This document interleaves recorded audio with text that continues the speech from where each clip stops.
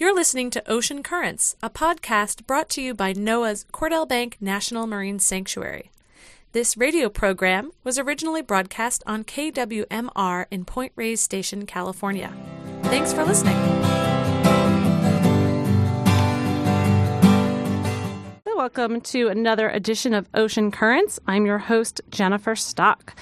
On this show, we talk with scientists, educators, explorers, policymakers, ocean enthusiasts, adventurers, advocates, and more, all uncovering and learning about the mysterious and vital part of our planet, the blue ocean. I bring this show to you monthly on KWMR from NOAA's Cordell Bank National Marine Sanctuary, one of 4 national marine sanctuaries in California, all working to protect unique and biologically diverse ecosystems. So I tried to think of an April Fool's joke for today's topic, but honestly, there is really no joking about the presence of offshore oil and gas in California. It's too pricey a topic to joke about. Offshore oil and gas has been a contentious issue for decades, first over the question of state versus federal ownership, but since 1969, mostly over questions of resource development versus environmental protection. Knowledge of the probable existence of oil off the coast of California dates back to the early European explorers who noted oil slicks in the Santa Barbara Channel. About 10 years ago, I had the opportunity to visit down in Santa Barbara Channel, and I noticed the water had this very strong oil and gas smell and a sheen on the surface of the water. So it's interesting to know that it goes way back. There are naturally caused seeps in that region all the way down to Mexico. Offshore drilling began in California in 1896 when operators in the Summerland oil field in Santa Barbara County followed the field into the ocean by drilling from piers built out over the ocean. At least 187 offshore oil wells were drilled in that Summerland field by 1902.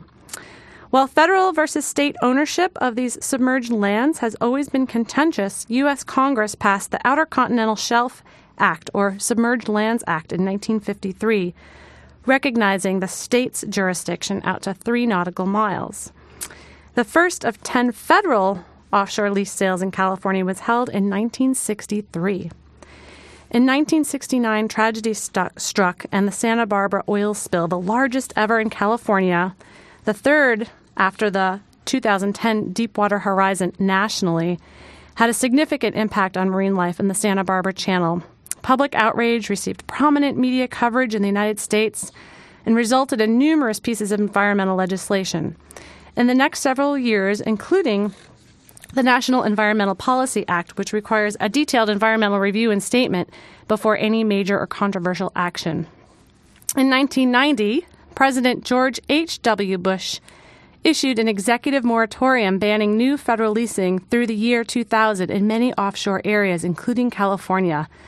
In 1998, President Bill Clinton extended the moratorium through 2012. In July 2008, President George W. Bush rescinded the executive order. In addition to the 9 active drilling and production stations in state and municipal waters in the Santa Barbara region, 23 offshore drilling and production platforms remain in federal waters off of California, producing 22 million barrels of oil and 22 billion cubic feet of gas per year. And those statistics are as of 2009. But concerned Californians, they remain vigilant today. Californians love their coast. A vast majority, 88% of Californians, say the condition of the ocean and beaches is personally important to them, said the Public Policy Institute of California. They did a survey in 2003 about the Californians' view of the ocean and coast and the value of those resources to them. So today, we're going to talk with Rachel Bina. She is environmental and community activist and helped one community's fight to keep oil and gas out of their coastal waters, actually our coastal waters here in Point Reyes, that resulted in success for the short term in thwarting the sale of Lease 91, which was slated for gas and oil development between the San Francisco and Oregon border. So without further ado, Rachel, you're live on the air with us. Welcome to KWMR.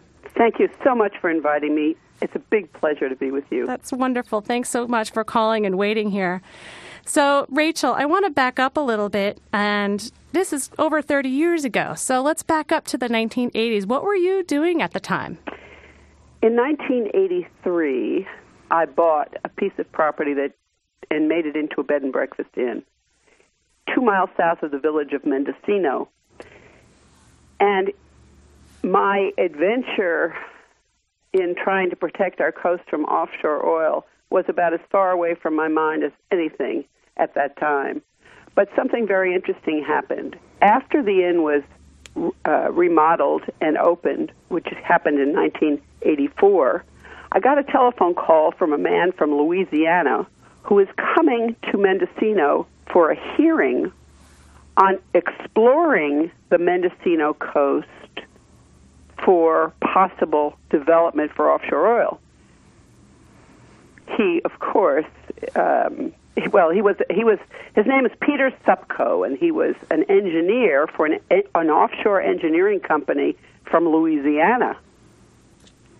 So he didn't know who he was talking to, did he? He did not. He asked me for a room with an ocean view, and I gave it to him. I made the reservation, and then immediately started scrambling around trying to find out what was going on, and found out that there was going to be a hearing about possible exploration off the Mendocino village. And there was a hearing in Mendocino, and I went to it, and I testified against this man. And what I said is that everyone wants a room with an ocean view, but will he want to come back after his company has ruined the view? At that time, the major issue was drilling muds. You know, they used very heavy metals, cadmium and mercury and other poisons, to actually do the drilling. I found out a lot about it from going to the hearing and testifying against this man, and they were denied a permit, which made us all feel very successful in the short term, but the long term I didn't realize was going to last so long. So that's the start of what happened next. So the first permit was denied. Yes. Can you back up and tell us, how are oil and gas leases designated? Well, they're designated through the Department of the Interior Minerals Management Service. And they were eventually, what happened was they had a final hearing scheduled for February of 1988, after they had gone through a process. In the meantime, I had been very concerned about this and went to Washington to meet with my congressman, Doug Bosco at the time, who was very disinterested in this. Donald Hodel was the Secretary of the Interior, and he was my congressman, our congressman, I should say, because, well, not where you are, but my congressman at the time was Doug Bosco, and he thought that there should be a rig in every basin. He thought that was only fair. That every basin, that means every inlet, every area of every bay on the California coast should have at least one rig. Well, you know, if you give them one rig, then there'll be 5 or 10 or 20, or the whole coast will be taken. We were very upset about that. And at that time, I met with Barbara Boxer, whom I had never met before. Now, she was the congressman for your area. Mm-hmm. And she was extraordinary. She said, "Oh, I'm so glad you've come. I wanted to introduce a bill to protect our coast. What do you think should be in it?" Well, I was flabbergasted that anyone would ask me what I thought about anything. But I said, well, we need to permanently protect our coast from offshore oil development because it's very dangerous, and it's very dangerous to the environment, dangerous to the marine life, and also is ugly.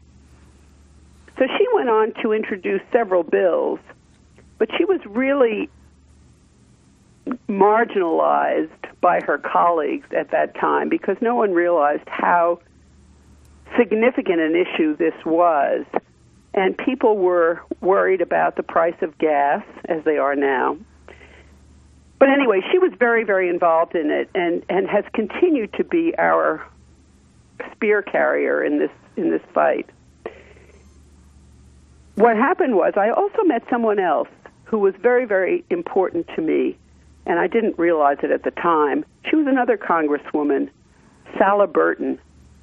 She was the congresswoman for San Francisco, and she took over from her husband, who had been the congressman for that area. His name was Philip Burton, and he was famous for districting issues and other things. He was a wonderful person. He died of a heart attack. She ran for his seat and got it, and then unfortunately later she died of cancer. And Nancy Pelosi got that seat, and the rest of it is history. She's done a wonderful job on the same kinds of issues. But anyway, what Sala Burton said to me was, there are so many important issues, environmental issues, but if you want to be successful, you really need to focus on this issue of offshore oil development. She herself had gone each time Congress, the subcommittee of the Interior that dealt with the moratorium for the congressional moratorium on offshore oil development, every time they met, she was there in the front row. And she said to me, I go to these meetings, I don't ever say anything. I just sit there, and they know why I'm there, because I want to protect the coast of California. And she said, you must do the same thing. You must talk about this one issue.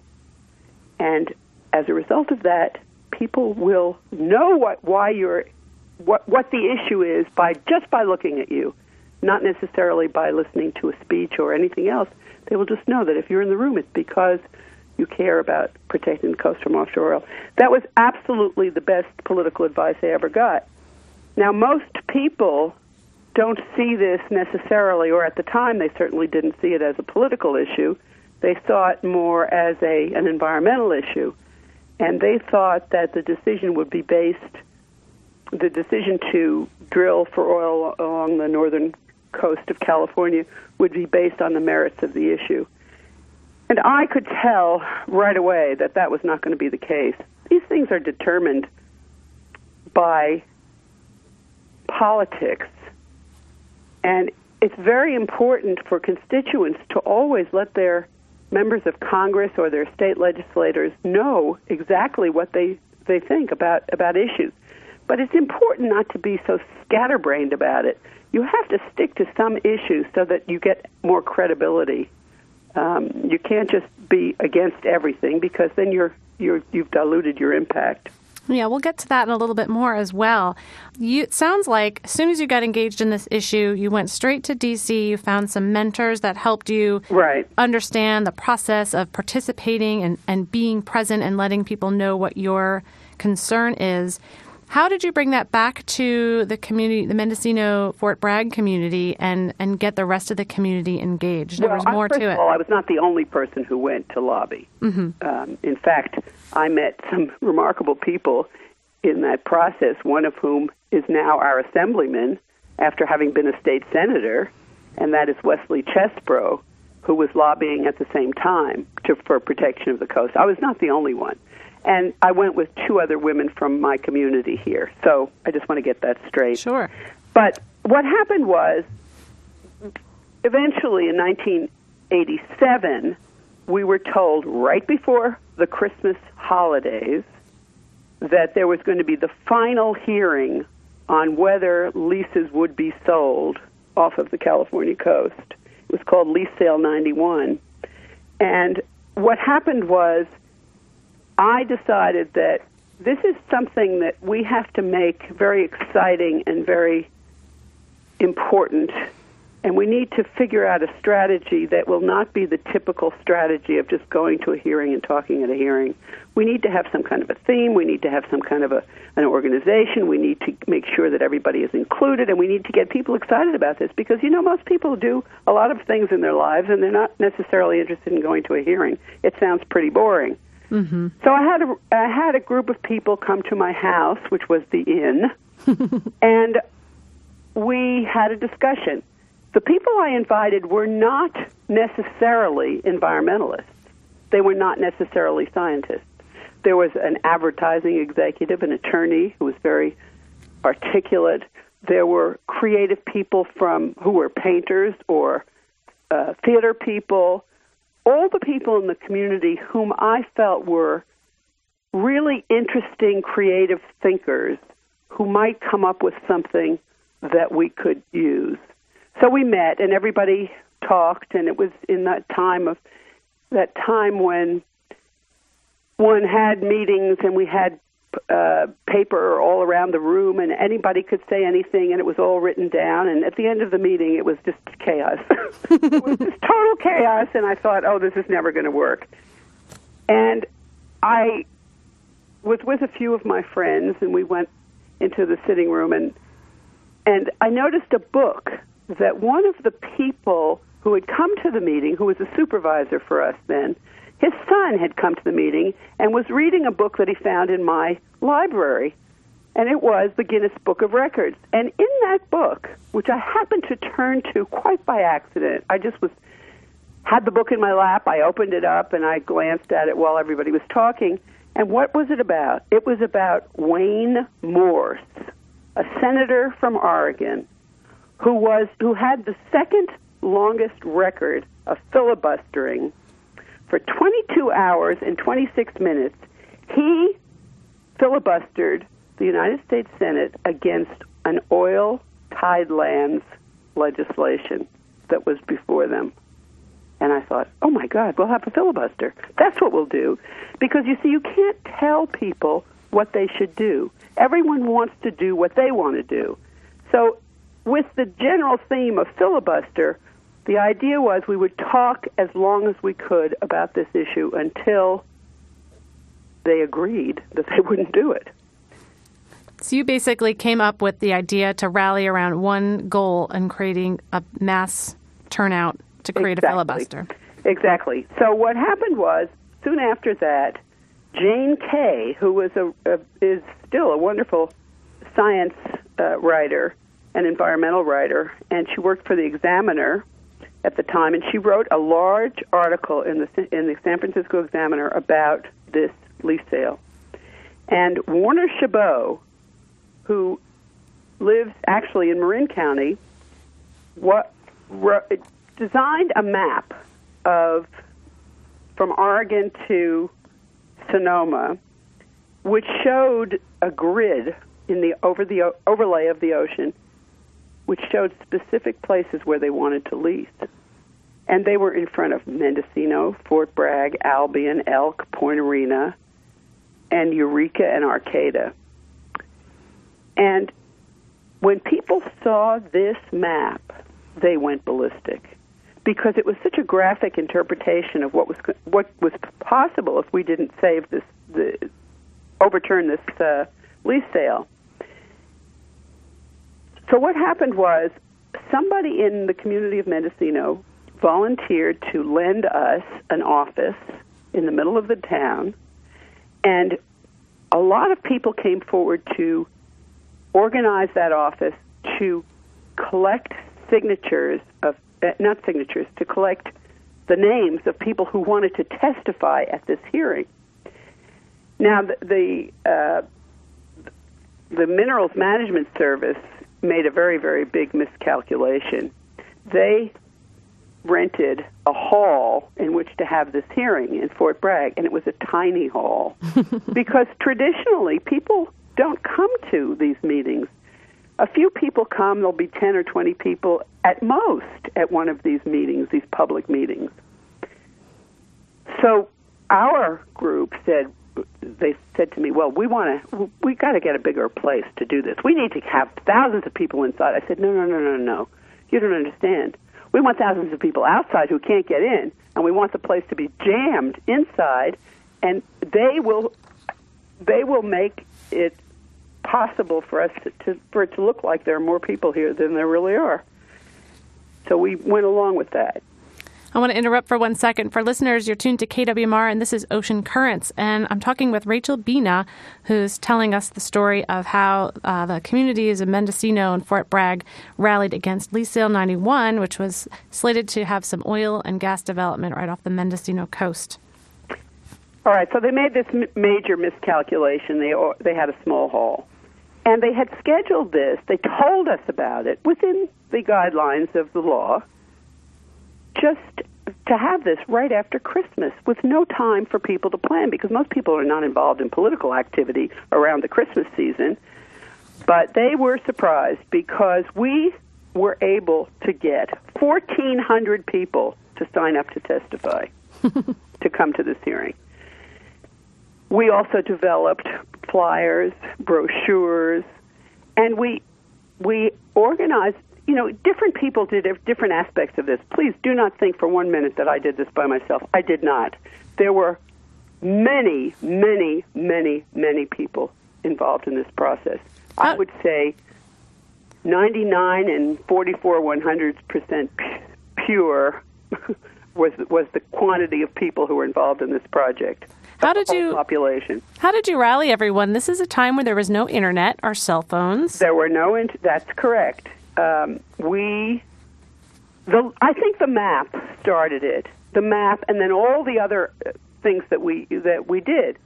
One of the things that a woman did was she drafted a letter that could be sent to the mailing lists of every inn and hotel on the coast, so that it could go out to the larger population of the country. Because we have, this is a tourist area. We get all kinds of people who come from all over the world to come here, and they come for one reason, and that's because it's beautiful, and because the ocean is pristine, and because it's dramatic, and because it's spiritually uplifting. So we sent these letters out. Each inn sent letters out, and we offered people a reduced rate if they would come and testify on our behalf. And we also started a campaign that was called, and this is something actually that happened in Sonoma County, Save the Kansas Coast. A picture of the coast with the beautiful rocky islands. And what our position was, this coast belongs to the people of Kansas and Arkansas and everywhere else. This is not just us. We're protecting it because we live here, but you must protect it also because it's a national treasure, just like the Grand Canyon or Yosemite or the Statue of Liberty. And that was a very powerful statement, and we had a brochure also called Save the Kansas Coast, which we sent out to everybody we could think of. But I think it's very important at this point to say that at that time we were what I like to call selectively naive. We believed that we could do it. We believed that it would happen quickly. We believed that, I said to myself, well, I'll give this 6 months and then it'll be done permanently. We want permanent protection. We're going to get it through legislation. We're going to get it through public sentiment. The Minerals Management Service is going to back off. It's all going to be wonderful. Well, I've been working on this issue for 30 years, and I can tell you that it is not done because the oil companies will continue to have power, money, attorneys, patience, and they get paid to do this, and they make a lot of money. I mean a lot of money. So we're at a disadvantage. But what we did was we organized everybody. We organized the speakers to testify. We had committees that handled various things, various aspects. We had one committee that dealt with the press. We called all kinds of media people in television and radio, and we sent out a press release that said this is not going to be your ordinary hearing. This is going to be spectacular. You should come because it's going to be really wonderful. We invited all the politicians that we could think of. I was involved in inviting all the presidential candidates to make a statement about their position. These were the Democrats because I'm a Democrat, and I felt that Democrats would be more responsive to this issue. And, of course, I'm right. How about that? Well. And then we set up special rates, as I said, for people to come to the hearing, and we also orchestrated where the celebrities stayed. In other words, Dianne Feinstein came. We had her at a particular hotel with a particular press person who was going to be very eager to interview her. In my inn, I had Peter Douglas, who is the executive director of the Coastal Commission, as well as Jane Kay, who is from the San Francisco Examiner. I told you about her, that she had written this wonderful article. And Leo McCarthy came, and he was the lieutenant governor at the time, and also a member of the State Lands Commission, because, as you mentioned earlier in the beginning of this program, there are state waters and there are federal waters. The state has jurisdiction from the mean high tide to 3 miles, and then the federal jurisdiction starts at 3 miles and goes to 200 miles. So it was very important that our state officials, as well as our members of Congress, came to this hearing. And people did come, and there are pictures, newspaper clippings, I'm looking at one right now, that show 5,000 people in front of this tiny hall with big holding signs, and there was a big banner on top of the hall that said Ocean Sanctuary Now. And there's a picture of Dianne Feinstein testifying before the committee that was hearing the case. And we had such a great press room. You know, as you said, there were no computers for ordinary people, but some press people did have computers, and some press people just used telephones. So we had this bank of telephones and banks of plugs so that they could plug in their computers. It was really quite wonderful, and lots of food for them to eat. Well, we had 13 cameras in the hearing room. They came from ABC, NBC, CBS, CNN was there, all over the country. It was national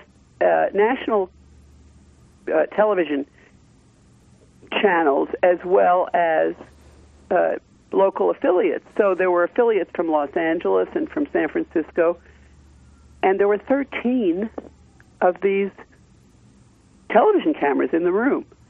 And we had people, we had press from all over the world. There were, I was interviewed by a German newspaper and also a French newspaper, as well as NPR and all the rest of them. It was quite amazing. That's amazing. The word got out so wide over this small place of the world. For folks tuning in, you're listening to KWMR 90.5 Point Reyes Station and 89.9 Bolinas. You're listening to Ocean Currents. And Rachel, I want you to continue. I want to hear the end of the story for the hearing and the success of that. We have about 15 minutes to cover some of this territory. So tell us about the hearing. And you had 1,400 people registered to testify. And how was this received by the Minerals Management Service? Well, they were absolutely astonished. They were actually frightened. It was so bizarre to them, they couldn't even imagine it. And they were totally unprepared for it.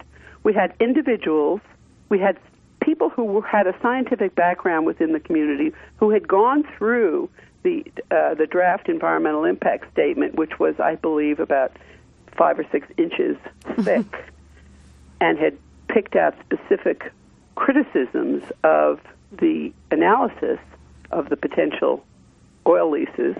We had fishermen. We had school children who gave pictures and sang songs. We had the Presbyterian Women's Choir sing a song to them. We had Native American tribal dancers. We had people in costume.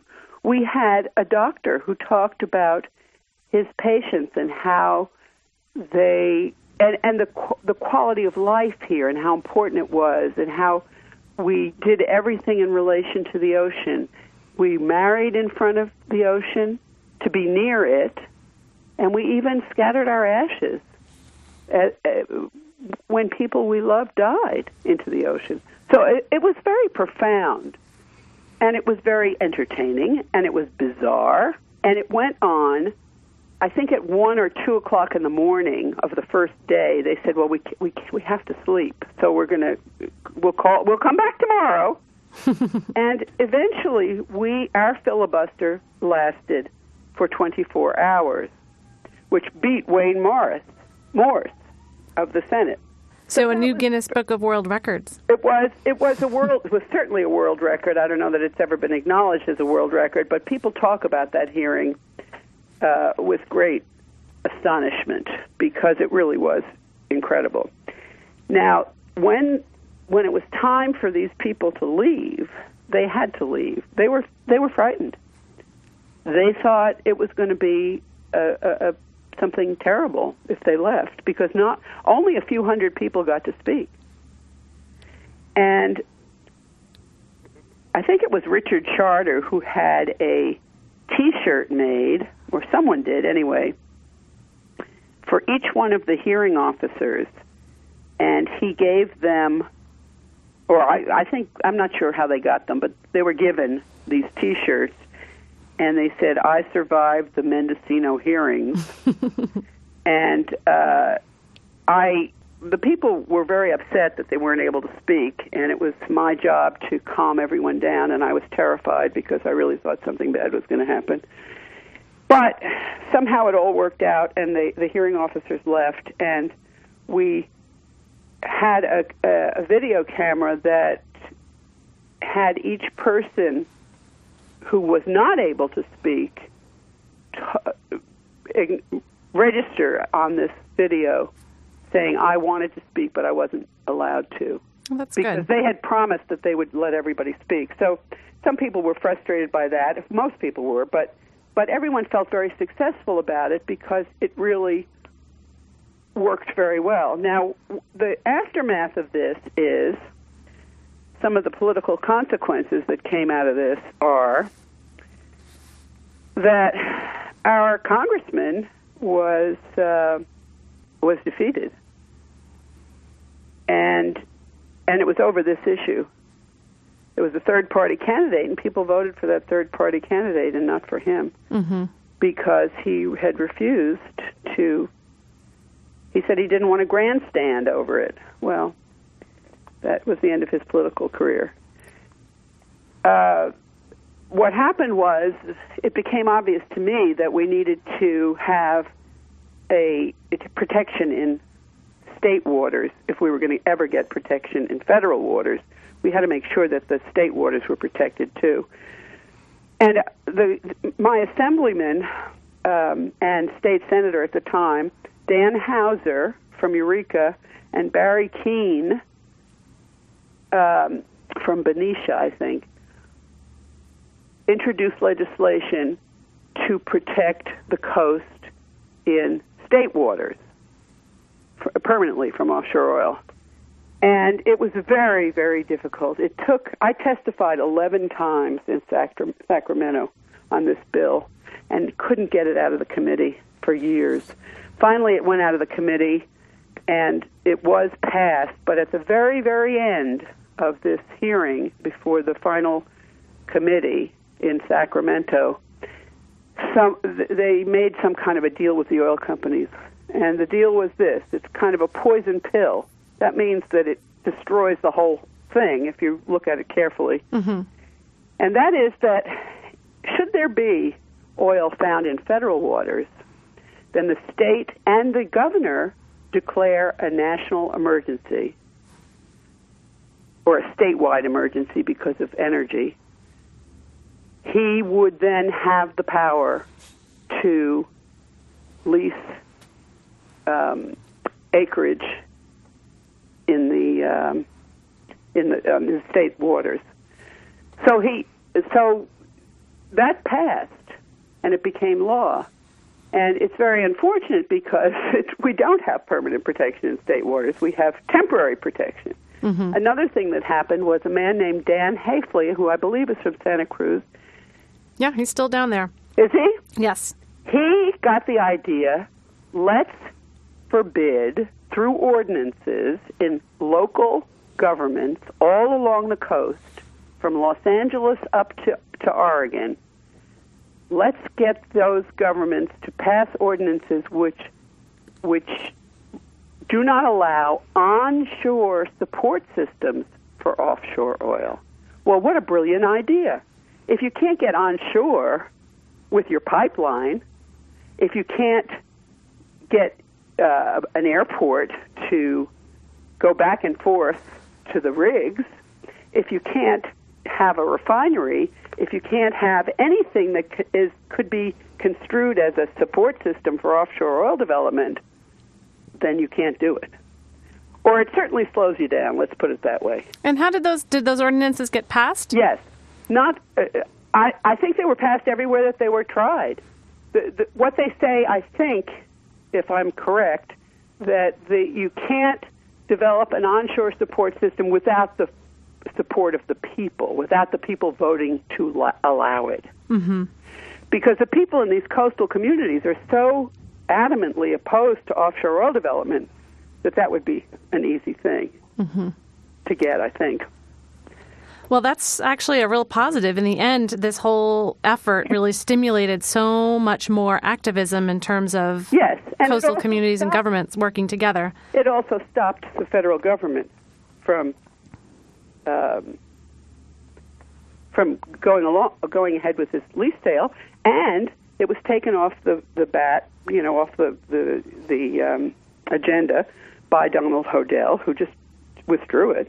And George Herbert Walker Bush, started this moratorium, and then Clinton did, because they realized it was a toxic issue politically, that nobody could run for office in this state without caring about the ocean.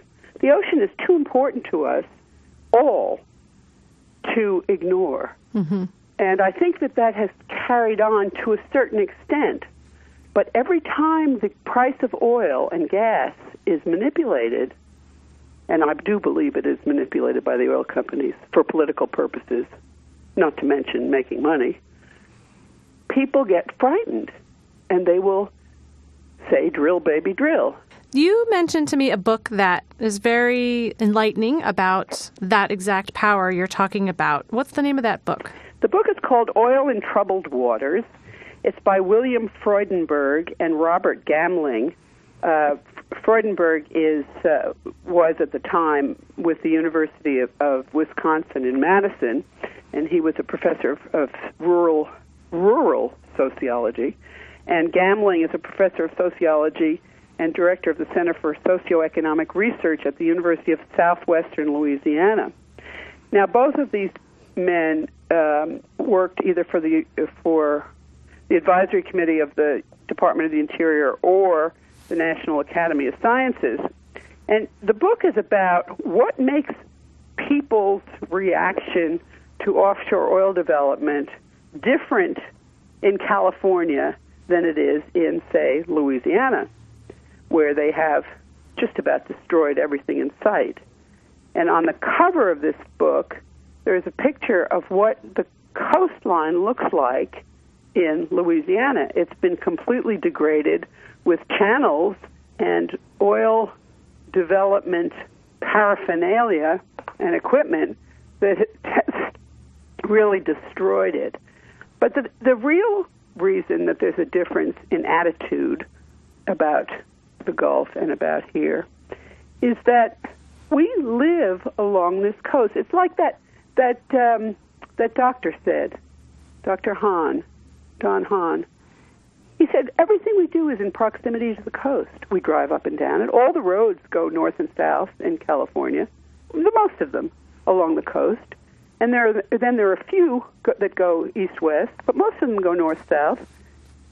And we see it all the time. We experience it all the time. And it's a place where we come for recreation, even if we don't live on the coast. So we feel passionate about it. It's part of our identity as a people. The coast is important to everyone. The ocean is important to everyone. And it's passionately important to everyone. Well said. Well said. Rachel, one of the things you mentioned was that you have gone from being an active warrior on this issue, which is so clear in how you talked about this whole time period, to an active worrier. Yes. And, that's something that I really picked up on as an educator in terms of carrying on the legacy of how stories like this get passed on. Can you talk a little bit about how you're passing this on, passing the torch? Well, two things. First of all, I'm a mentor in a program called the Partnership Scholars, and it's a program for involving myself with young people in high school, junior high and high school. And I try to teach them about the importance of all of this. But I also came to realize a few years ago that I'm getting old. I'm 70 years old, and I'm not going to be able to do this for the rest of my life. So it's important for me to pass the torch. And what I did was I started a little group of people here in the community who are vested in this community, people who either are professionals here or own land or farm, or who are educators, teachers, everyone, or who are raising a family. And these are the young heirs of those people who were so involved with me, people who were involved in this project of protecting the coast in 1988, have had children, and those children, and some of the children were actually involved in the hearing itself. Some of them were part of the school children that came to the hearing and felt empowered by it. And I invited them to come to my house, and I invited them to talk about it and to pass the torch. And they were very interested and enthusiastic about it, but it all dissipated because the truth is there's no overt threat at the moment. And if there was, they'd come right up to the mic and talk. But it's very hard for people who are involved in other things to throw themselves into this fight. And it is a fight. It's going to be a fight forever. Right.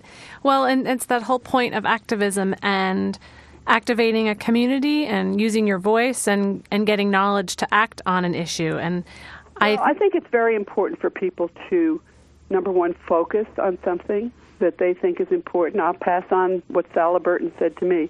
Don't just be against everything. Figure out something that's really important to you, that you have passion for. And I hope it's the ocean, and I hope it's about protecting it from the various things that can happen. And pursue it, and think about it, and write letters about it, and meet your elected officials about it. Now, there is a new woman, a new person who was just appointed by the president to be the new Secretary of the Interior, Sally Jewell, whom he thinks will be a good steward of the environment, but she also has a background in the oil industry. So I think she needs to hear from people. I think people should write to this woman when she is finally confirmed, which she will be. Mm-hmm. Sally Jewell, the new Secretary of the Interior, write to her. Tell her what you think. Assemblyman Wes Chesbro is very, very involved in ocean protection issues, and he's the chair of the Resources Committee in the Assembly. He's our assemblyman. Let him know how you feel. State Senator Noreen Evans is also very involved in issues like this and needs to be contacted. Call your representatives. Develop a relationship with them. Do not attack them, please. Key point. Do not attack them. They may do something that you don't like. Tell them about it privately. Don't attack them. It's very important to have a cordial relationship with people who are in power, and it's possible to get them to do things that they didn't think they would do based on your persuasive abilities, but don't attack them. Try to relate to them. We've got to get along in order to protect this coast. Speaking of protecting the coast, there is a process in place right now to expand the Gulf of the Farallones and Cordell Banks sanctuaries. What are your thoughts about it or any concerns? I think it is a magnificent idea. I'm so excited about it. And my only concern is that it doesn't go far enough. I'd like to see it go all the way up the coast. But expansion of any kind of an area like this is so important because it allows us to protect the coast from the kinds of environmental damage that everyone is so hell-bent to perpetrate. It will stop, if this comes to be, it will stop the oil companies from having anything to do with that particular area. And because the coastal currents, the ocean currents, pardon the pun, go from north to south, it means that if the northern part of our coast is developed, any oil spills will go right into that sanctuary, which would be a disaster. So it gives us another layer of protection for areas even north of where it's proposed to be. The other process that's happening is that there is a big push to get the president to declare the coastal monuments to extend also on land in particular places. And that will be a very wonderful thing. So you might want to write to the president and ask him to declare the area in southern... The Stornetta lands, are you talking? The Stornetta lands in southern Mendocino County to be protected as well. Everything we can get, even if it's only by inches, is better. Absolutely. Well, you live on a treasured coastline, and as you mentioned earlier, I mean, you really pointed out how it is a national treasure. People come from all around the world to visit this incredibly beautiful place. So it's because of people like you engaging with so many people on deep, deep levels that it continues to be so beautiful. So I want to just thank you for your complete passion and sharing it with so many people. I'm delighted. Thank you very much for your kind words. Everyone will have an opportunity to be involved in this, believe me. Well, I wanted to mention also, you also put your energy into expressing your ideas about this issue through art. Can you talk? And you have an art exhibit coming up, gallery coming up at the Partners Gallery in Fort Bragg. I'll be having a show. I specialize in collages, and my last show was called Crude Cover-Up, and it was about the terrible, destructive explosion in the Gulf of Mexico. I was so upset by it and the consequences of it, and all this oil just vomiting into the ocean, into the Gulf there, that I couldn't even watch the images of the sea life being smothered in oil. But what I did do was develop very, very large series of collage paintings with the theme Crude Cover-Up, and they're about the sadness and futility and devastation of the oil spill and the culpability of British Petroleum and the Minerals Management Service, and for allowing the oil companies to do whatever they want, and what the consequences are. 11 people were killed in that explosion, right. And the damage to the environment is just, it continues even now. So the oil companies made billions of dollars, but they failed to plan for contingencies or pay for the technological devices that could have been in place that would have prevented these accidents from happening. So the pieces I made many pieces about that, all called Crude Cover-Up. It was a series. One of them was called Whitewash. One of them was called Houston, We Have a Problem. It was about British Petroleum in particular. And also Dispersed. I did a series of paintings about the concept of dispersion. I'm fascinated by the perception that if something is hidden or it's obscured from view, that the consequences of it will disappear. Mm-hmm. So they put these chemicals on, which can cause more damage than the actual oil, and then the oil particles become smaller and smaller, and then they fall into the ocean, but they're still there, and the destruction that the chemicals and the oil and the hiding and the obfuscation just goes on and on and on. So my main concern was about those issues, and then I did two pieces called that were about red tags. When somebody has a building violation, they put a red tag on the property. Mm-hmm. So one of mine is called Red Tagged Oil Rig, and the other one, which has hundreds of red tags on it, is just called Violations, because I feel like what they've done is they've violated us. And where is this going to be, and when does it start? Well, this show is going to be for the month of May, and it's going to be in Fort Bragg at the Partners Gallery.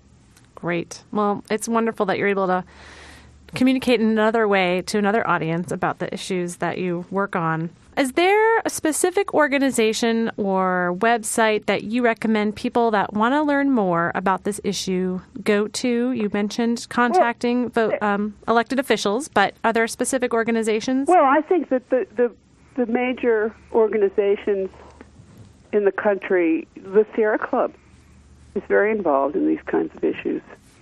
So is Greenpeace. So all of the major organizations. I think that people just need to do a little research on this and just put into your computer anti-offshore oil organizations, and you'll get a list of things that'll make your head spin. Yes, indeed. Well, I need to wrap things up right now. I have some other announcements to make, but Rachel, I want to thank you again for coming on the show today and working so hard on this issue. It was my pleasure. Thank you, Jennifer, for all that you do. Thank you. Have a great week. Thank you. Bye-bye. Bye-bye.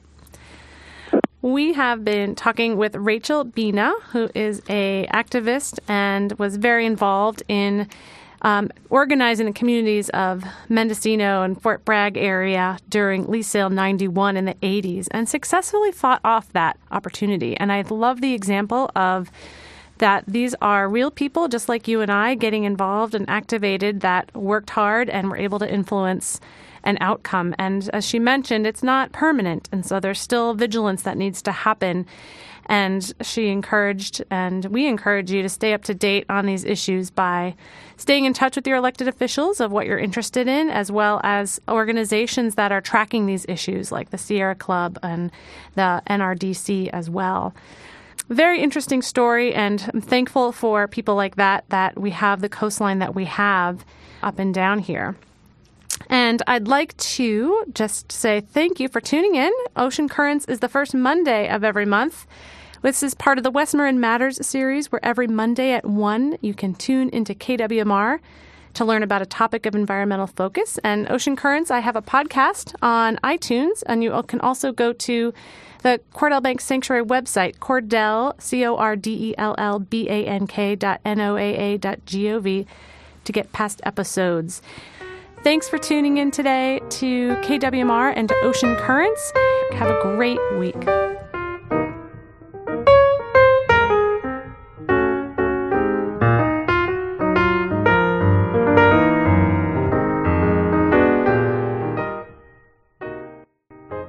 Thanks for listening to Ocean Currents. This show is brought to you by NOAA's Cordell Bank National Marine Sanctuary on West Marin Community Radio KWMR. Views expressed by guests on this program may or may not be that of the National Oceanic and Atmospheric Administration and are meant to be educational in nature. To learn more about Cordell Bank National Marine Sanctuary, go to cordellbank.noaa.gov.